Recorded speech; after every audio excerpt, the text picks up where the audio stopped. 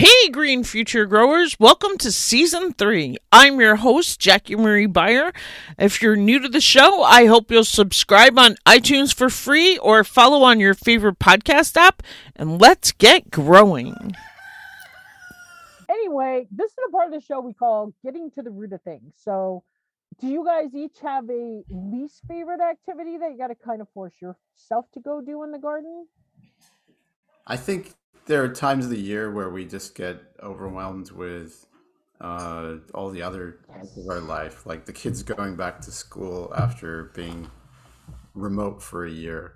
So, where you're just totally super busy, but you know that you should be doing all this activity in the garden, cleaning up, and you get backlogged. So then, yeah, I find that when you have to do these maintenance activities and you get backlogged on the maintenance, like the growing, I don't mind, but like the pruning and the Yes, I can up totally the relate. something. Is there anything that you find onerous? I think it definitely everything for me. I think what happens is I think in the summer the influx of produce, then I don't have a dehydrator. So I've been using my oven and not everything got dehydrated the right way. So some of them some of my herbs got a little more burnt. When all the influx of produce comes in, that's where I get a little scared, and I'm trying to find, I should be thinking now of ways to extend the harvest, make sure that I have my mason jars and know my recipes. So I'm trying And to, they were hard to come by last year. I think because there's been such a growth in gardening, like mason jars. And mostly in our town, it was the lids. Like all of a sudden, I was glad that I had bought some early in the year, just in anticipation.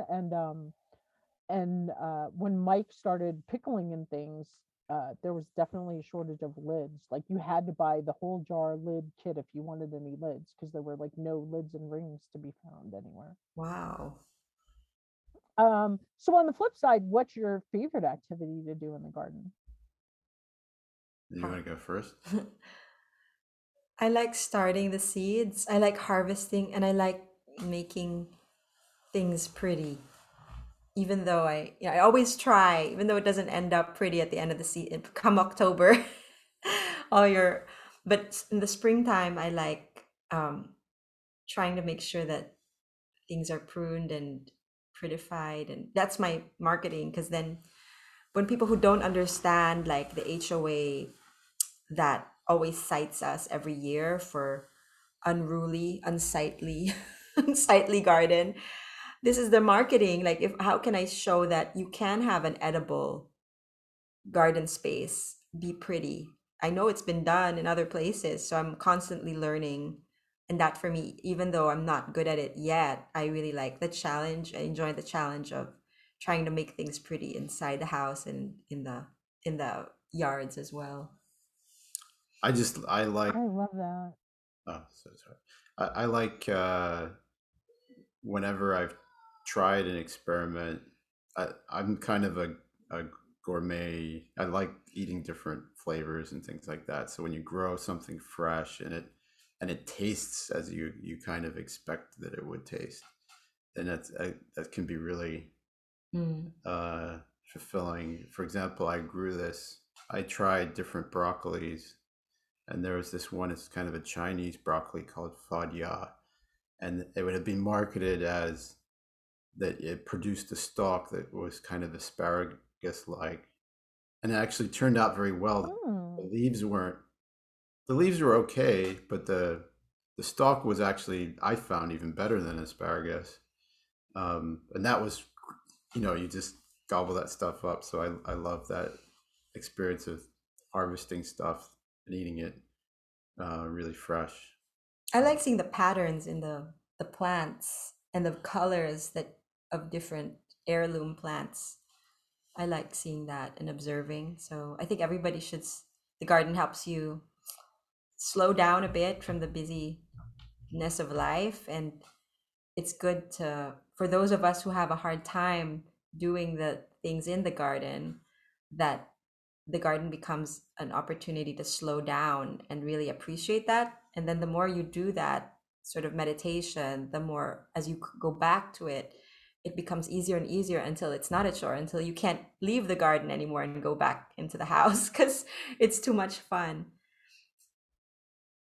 I love two things about that. I read Jessica Walliser's book. I can't remember the name of it, but it was all about like all the beneficial bugs and insects. And after I read that, I had like a completely different appreciation for all the bugs. And I couldn't believe how many more bugs I was noticing, and just all the different I just like I used to hate earwigs, and then I became like, now I'm kind of glad when I see an earwig in the garden, because I know it's doing its job and it's helping my soil thrive and my plants thrive. And the other thing was, I was listening to somebody talking about meditation and how people are always picturing meditation to be like somebody sitting cross-legged in a room, in a closed room, with their hands going om, but really that doesn't have to be meditation. I just think your description of being in your garden is, a way that people maybe feel like, oh, I should be meditating, and oh, I should be doing this. And you can be meditating while you're in your garden. And it's true, like a lot of those things that seem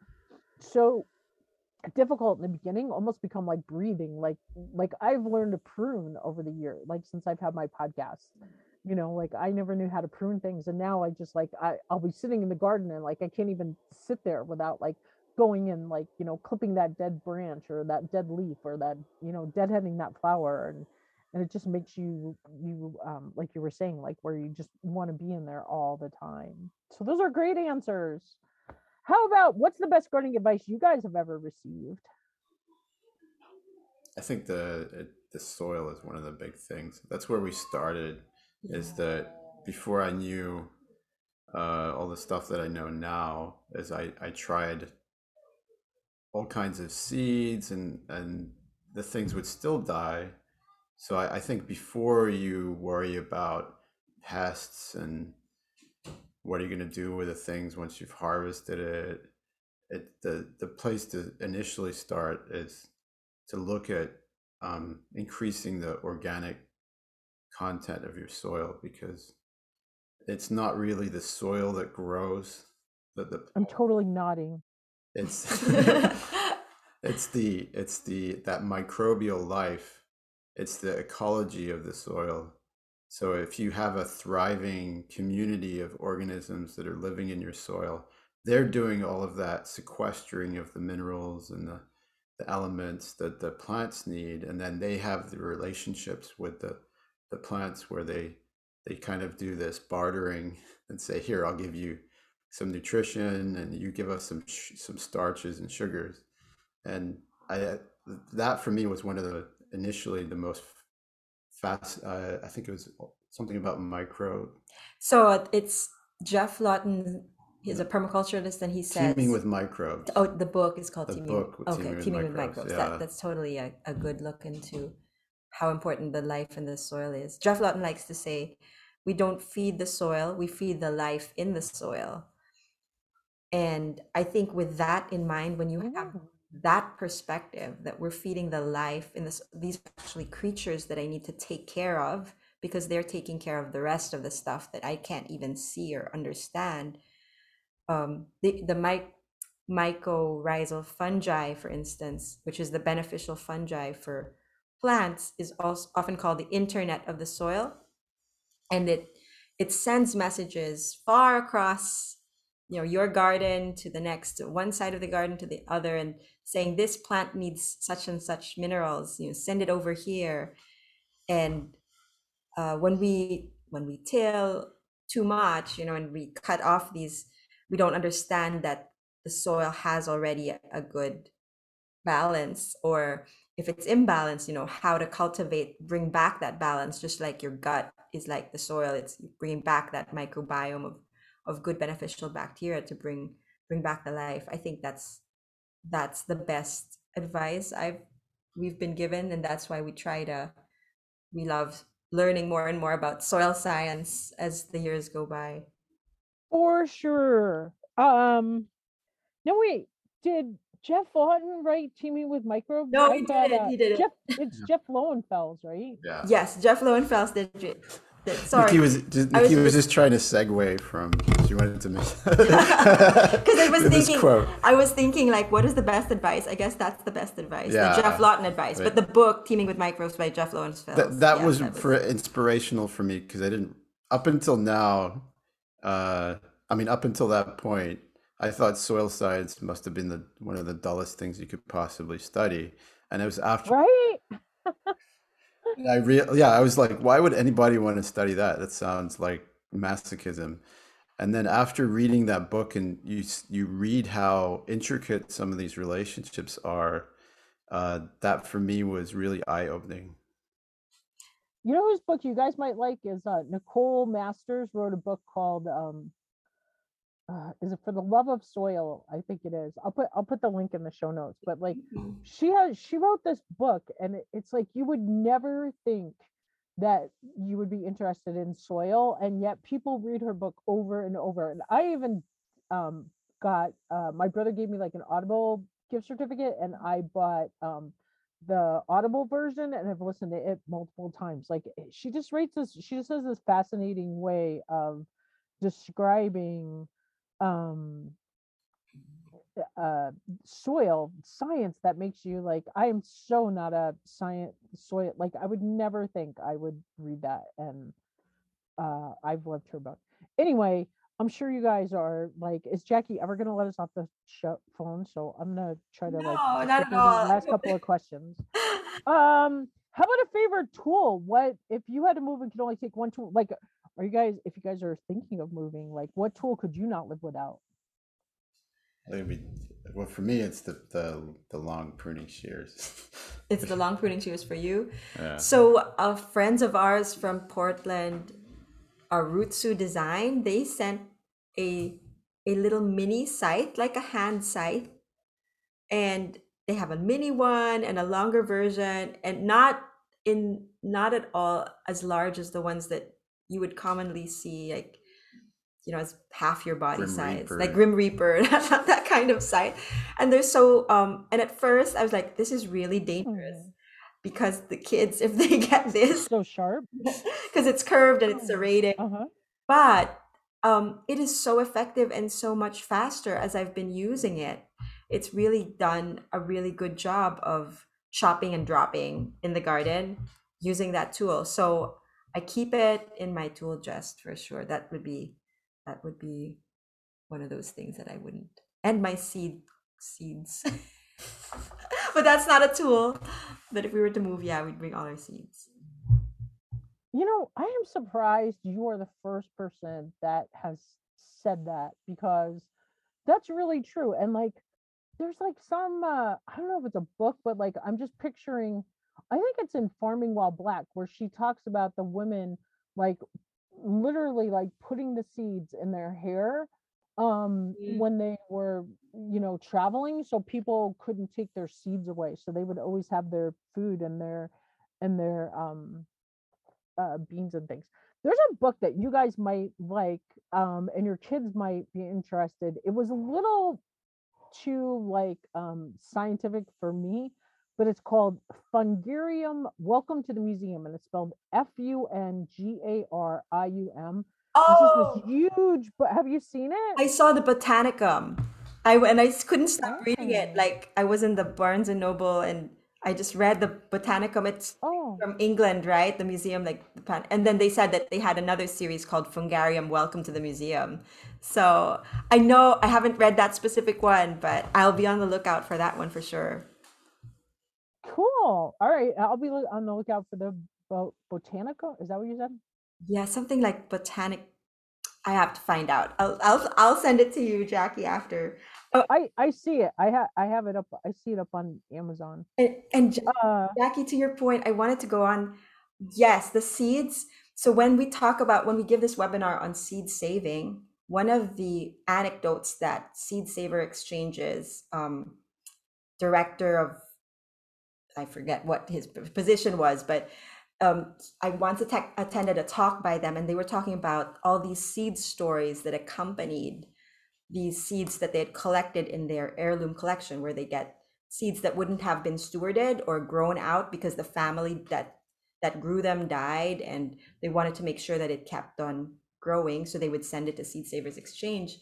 And one of the stories that Tor Jansen is the name of the person who gave this talk shared was, it was not uncommon in the 19th century for an American mom to give as a gift on the night of the wedding, the eve of the wedding of her daughter, to give in like a chest or a little box a gift of seeds to her daughter.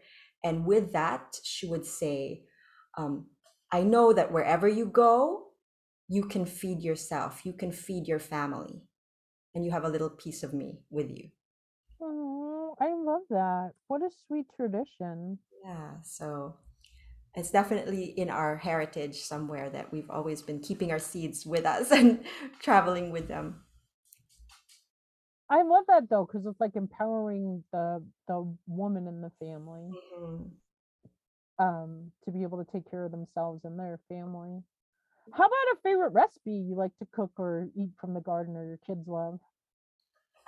Oh, we love to eat and we love to cook. That's awesome. I would say the one that we make the most though would be we grow this chard that's almost perennial in our front yard, and we can at any point in time we can just go get handfuls of chard. So we make quiche with the chard. We just use it like a spinach to make a kind of a chard quiche, where we stir fry it with onion and maybe about half a pound of chard, and then you mix that with the garlic and salt and pepper, eggs, and make a great quiche. Yeah, for me, I like the okra recipe of Chris Smith, given by Michael Twitty, who is a historian on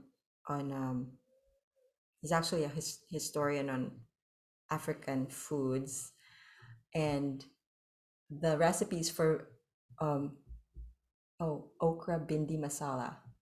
So it's actually an Indian recipe, okra bindi masala. So that one's what I like.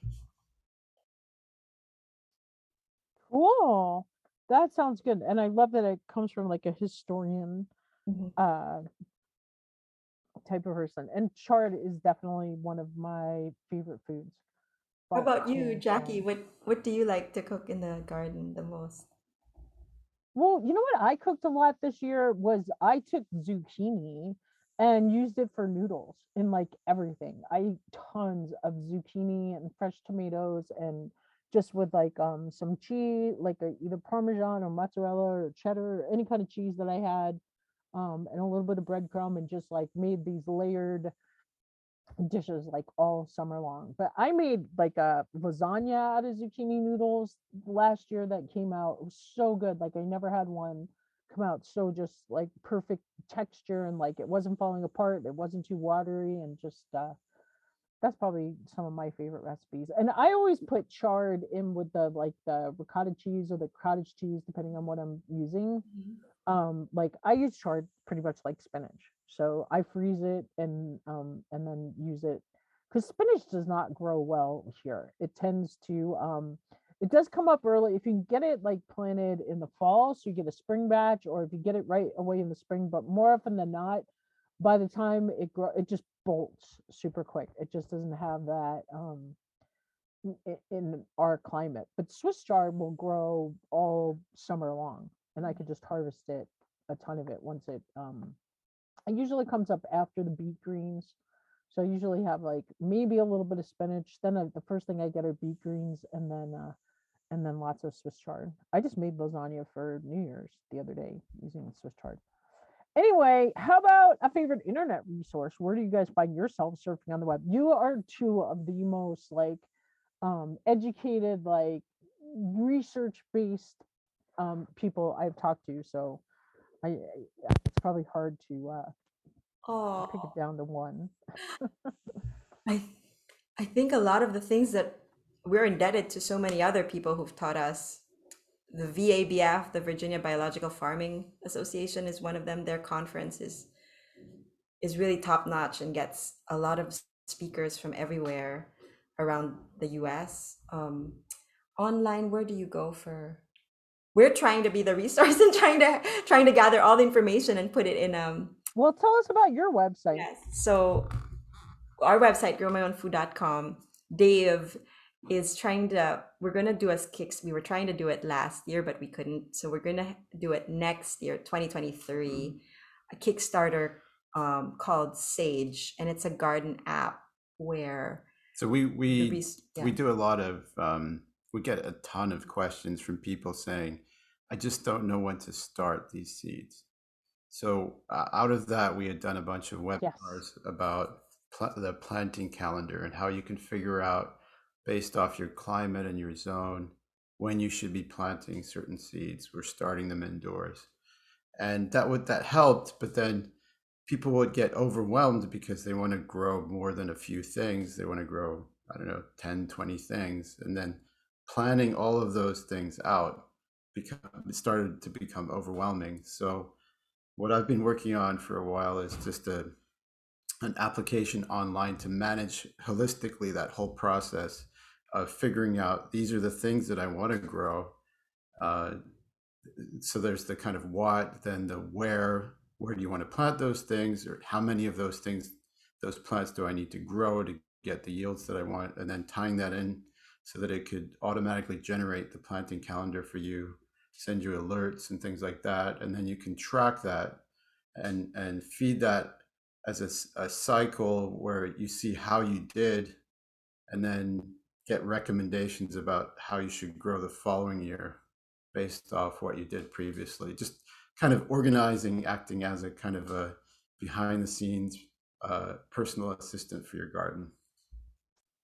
That is so awesome. I've seen different calendars and things, but nobody has ever talked about, or I've never seen one that actually collects your own data and spits it out for you for the next year. Because I've had lots of guests talk about, their like physical journal that they keep is a great record for them. And like, I know we use ours here, but nobody like has talked about like a computer generated one where you can enter your information, and then the next year it's going to give you reminders and say, like, I'll never forget Denny Cray talking about, he's down in Florida, if he doesn't get his tomatoes started by Valentine's Day, and yet he's still like, he knows he should do that, and he's got notes that tell him to do that, but like finding his notebook and like other things. So I think that's an awesome way to have an app on your phone that's like not just a general, but like is specific to your own garden, and is going to build on the data that you're inputting into it. Genius, Steve. I love that. So how about a favorite book? Do you guys have a book or a magazine you want to recommend? You like Dave Jackie's book? I do like Dave Jackie's book. What am I currently reading now? In terms of book. Oh my goodness. I have so many books. So I'm also reading Matt Power's Soil book, but I always go back to Dave Jackie's and Eric Toensmeyer's, what is it called? Forest Gardening for Temperate Climates. They're tomes, they're volume 1 and 2, but they have really good all the list. If you had a plant in mind for a sustainable regenerative permaculture garden, then they have it in their index, and then they have all the information about it, the diameter and how does it grow and what medicinal functions does it have and where would it be in what climate. So now I have to make sure I know the title. So pause, editor. I'm gonna look for it. Jackie. Cool, because I have not heard of him, although the book sounds familiar. Yeah, I know this. And you guys remind me of Matt Powers, because you both have like this like enthusiasm, and you're interested in teaching children and spreading, going into the schools and just, and then broadening your scope of teaching people, and just yeah, Matt Powers is awesome, isn't he? Yeah, he has so much energy. So he does, right? But you guys have a lot of that energy, and you're like on the opposite coast. You guys, between the two of you, are really hitting a good part of the population. Yeah, we've had it. So it's called Edible Forest Gardening by David Jackie and Eric Tonesmeyer. Edible Forest Gardens by David Jackie and Eric Tonesmeyer. And there's a volume 1, volume 2. And then the other online resource that I just remembered was Seedlinked. And they're a resource for when you don't know what seeds will produce what kind of taste or vigor or grows in your climate. They just started in the last couple of years. So their database is just starting, but they're partnered with Seed Savers Exchange. And so they created, if you ever wanted to know, for instance, I know collards, their database of collards is in America is pretty much all set. Like they have all the different collard varieties that you can grow. And if you wanted a beautiful collard, or if you wanted one that was more productive, or for your specific growing zone. Yes. Yeah, they're trying to, so they do these, and that's so important. They've been collaborating with Seed Savers to collect all that seed trial data for the different regions, because the founders of that, they used to work for the large seed companies, but for obvious reasons, it wasn't very fulfilling, and they were trying to bring that rigor to the kind of private growing area for doing large scale private seed. Yeah, the rigor trials. of knowing what grows well and how does it grow in what climate. So those kinds of data that we like specific heirloom varieties, but usually that data of how does it taste or did it grow well for you is not captured. So he's trying to find a good way to, Nico Angelbert is trying to find a good way to capture it through seedlink.org. That seedlink.org isn't coming up. Oh, okay. Maybe I didn't have it right. Is it just link and not linked? Oh, wait. Seedlinked. Link there. Seedlinked.com. So there, it's .com. Yes. Seedlink.com. Sorry about that. That's all right. I just want to make sure we get the right thing in the show notes and that people can find it. Mm-hmm. Awesome. Okay. My final question, and then I'm gonna let you guys get back to your kids and your busy day. If there's one change you would like to see to create a greener world, what would it be? For example, is there a charity or organization you're passionate about, or project you'd like to see put into action? Like, what do you feel is the most crucial issue facing our planet in regards to the environment, either locally, nationally, or on a global scale? Oh, wow, that's a tough one. I think we're very passionate about these kind of problems. Are probably not going to be solved politically. They're going to be solved at the grassroots by everybody kind of coming together and changing the system through their personal lifestyle choices to make things more sustainable, to reduce waste. But I'm not sure if there's a individual organization that encompasses all of that. It's more like all these different people who are doing all these kind of different things. Is there anybody that you could specifically identify? I think the thing that would make the most impact is if every family knew how to sustain themselves with food. If we get to that level, then naturally growing would be incorporated in the school system, and you wouldn't growing would be one of the most important things in, when you create government laws. I keep thinking about where I'm watching a documentary with the kids on Singapore, and 93% of their food is imported. It's such a high-tech country, and the way they're trying to grow food, but the way that they do grow it is very unnatural, like in a building with different levels of very controlled grown tomatoes without the environment or the soil without the soil. Nature into the They're not bringing nature into the system, where you have these collaborators, millions, billions, gajillions of collaborators in the soil, in the air, through the pollinators, in that the earth is so ready to assist us in making this world livable and repairing this world. And we think that we can all solve it in like a box, a man-made sort of solution without enlisting the help of the rest of the environment to do that. So it's going to be a holistic, I think the solutions for the next generation are not going to be found. Well, so we're a mix, right? We can see how tech can help, but they're still going to be found nature-based with all the players of the environment, especially the humans doing their part. I have the image always of WALL-E, that image if you're familiar with the movie WALL-E, where WALL-E zooms out of Earth and he gets through the atmosphere, and you can look back through the space junk of all the satellites that are pushes through that. And then you look back and the Earth is all brown, and it isn't that beautiful blue ball that we're so used to seeing from the astronauts' pictures in the 60s.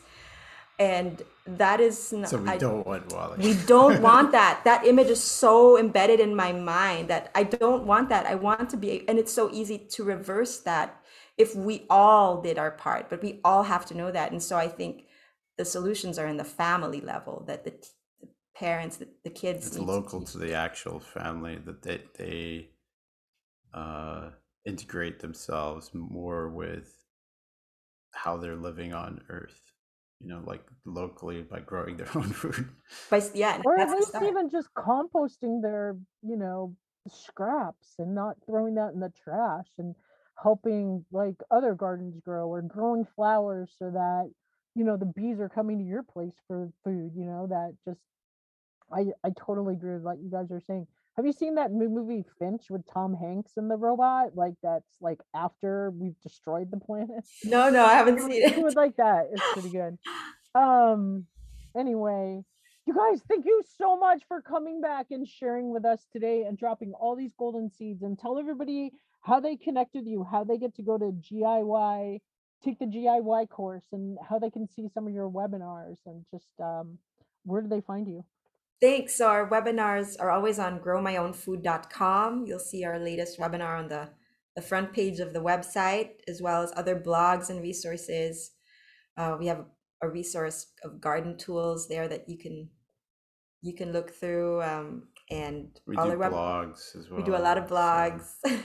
And we're so grateful to you, Jackie, for having us on this show. And if there's anything else that we've missed, we are happy to come back as we learn and grow more and talk more about organic gardening. So thank you so much for having us. Well, thank you guys so much for sharing everything today, and just I really appreciate all you do and everything you guys that are sharing with everybody else about what you've learned, because you have learned a ton and you're putting it into action. And just have a great day. Thank you. Oh, you're so welcome. Get your copy of the Organic Oasis Guidebook available today from Amazon. It's got 12 lessons designed to help you create your own organic oasis. It starts with healthy soil. It talks about building an earth-friendly landscape. It helps you understand the difference between annuals and perennials and how to bring in beneficial insects. It talks about fruit trees and just all the lessons that I've learned on my podcast, mixed with what Mike and I have done here. Okay, what Mike has done here at Mike's Green Garden, and just I hope that it will help you on your garden journey to create, like I said, your own organic oasis where you can have healthy food and enjoy, a very special place. And most of all, it's good for Mother Earth.